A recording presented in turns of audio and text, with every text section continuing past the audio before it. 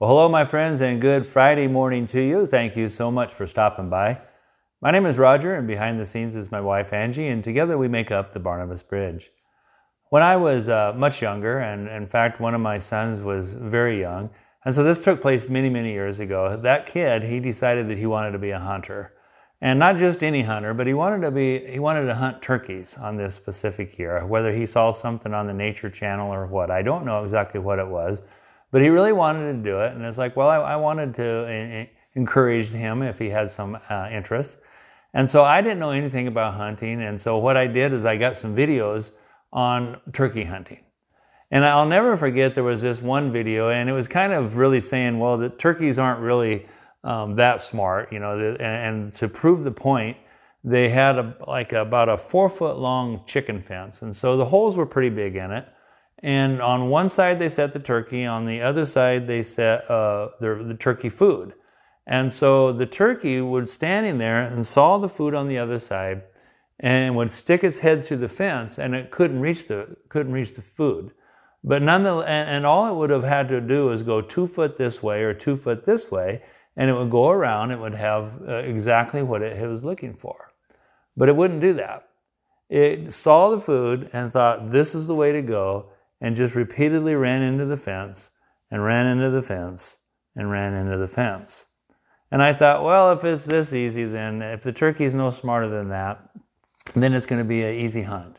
The part B of this story is that those turkeys apparently, even though they're not the sharpest tool in the shed, they were smarter than me that year because we didn't bag a turkey. They all lived even after we looked for them for a few days. So they were superior to me on that year. This week we're looking at a phrase, we're really doing a word search of the door in the Bible, and really the open door has been the title of it this week. And so with that illustration, here I probably need to make a clarification that I'm in no way saying that good folks like you are like turkeys. But I am trying to make the point that sometimes believers, and people at large, really, not just believers, but people at large, human nature, we're a lot like those turkeys. We have a clear, open understanding of how to get there, or explanation, or a way. But yet we have something stuck in our head. It's like, no, I'm not going to go there. I'm not going to go 2 feet to the left or 2 feet to the right. I'm going to stay right here where I'm at and insist that that's the way to go, even if I keep trying and trying and trying and never get to the place that I really want to be. We do that too, as people. We do a word search through God's Bible, His Word to us, His love letter to us, so that we might know Him better and find out really the true path of life. How to find open doors, how to pray for closed doors, how to get to the way, how to get to where we want to be. And I think for all of us, most certainly the folks that are listening today, we're looking for truth, and we're looking for a way for eternal life. We're looking for the greener pastures. We're looking for the place that God promises us over and over, the place of comfort, the place of protection.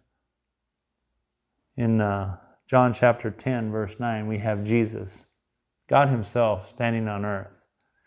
And He says, I am the door. I am the door. I'm the way. I'm the truth. I'm the life. Isn't that something? He's saying, I am the door. If anyone enters by me, he will be saved. And I will go in and out. He will be saved and will go in and out and find pasture. Jesus is saying, there it is. I am the way, I'm the door, come through me. But yet, don't you hear folks talk and say, no, that's not the way. I'm not going to do that. I can go through this, and I'm going to keep going and keep going and keep going. I know that there's a lot of wonderful people in the world that haven't yet found Christ. But I'm telling you what, if the clarity of the Scripture is saying this is the way, sometimes we find ourselves being like the turkey. And even though we never ever really find the peace and the comfort and all the things that God promises in our life, we insist on going that way that's always stuck in our head. The truth of the matter is that the Bible says that salvation is through Christ alone. That He is the doorkeeper that is blocking He is the doorkeeper of the only true way for us to go from here to there. From the world that we live in and the beautiful world that God has made and promised for us in the next. So the question is, what must we do? Well, it's not a hard thing. It's almost as all we have to do is step to the left just a little bit, or step to the right just a little bit, and we'll find our way. We begin the week in Revelation chapter 3, and I think it's kind of neat that we can end our week there as well. In Revelation chapter 3, verse 20, Jesus says to this, here I am. I stand at the door and knock. If anyone hears my voice and opens the door, I will come in and eat with him and he with me. The encouragement of the week is that for everyone, no matter what we've done or where we are at, or what we've believed up until this time, where we want to go isn't far away at all. In fact, God Himself is standing at all of our doors and knocking.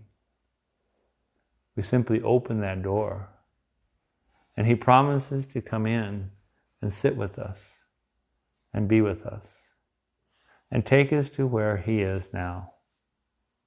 It's a remarkable thing that we don't have to try. We don't have to figure it out. We simply allow Him to come in and sit down with us and be our Lord and be our Savior. I really like that. It's not complicated, and even an old turkey like me, somewhere along the line, figured it out. My friends, I'm so thankful for you, and I'm grateful that you would be so kind as to spend time with us here at the Barnabas Bridge.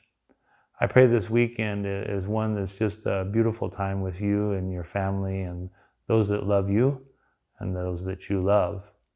And I pray that you have a church family that you can call your own, where you go in and you find people just like you in so many different ways. Not perfect, oftentimes hurt, sometimes having a great season, sometimes having a really rough season. But a place that you can call home, that you know that you can go to and be honest with the folks that are sitting beside you and tell them where you're at in life, and that they'll reach out a hand of understanding and one of acceptance and one that reminds you that God is waiting for you simply to open the door and step in to the green pastures that He's offering us today. So I hope you have a fantastic weekend, and God willing that you come back and spend a little time with us again next week, and we'll start another subject. But until then, let me say a prayer for you and for us, and we'll head out there. Heavenly Father, I thank you for this message today that says that it's not a complicated thing that we turn it into. It's simply just answering the door and allowing you to enter, allowing us to enter where you are. So God, we thank you that you make it so simple, and we thank you that you call us constantly. We thank you that you've already supplied the way. We thank you that you've supplied all the things that we need in this life and in the next. So because of that, God, we stand here and we wait intently for your voice. So speak to us in a loud way this weekend as we seek your face. We pray these things in the famous name of Jesus Christ. Amen. Take care, my friends, and God willing, we'll see you Monday. Bye.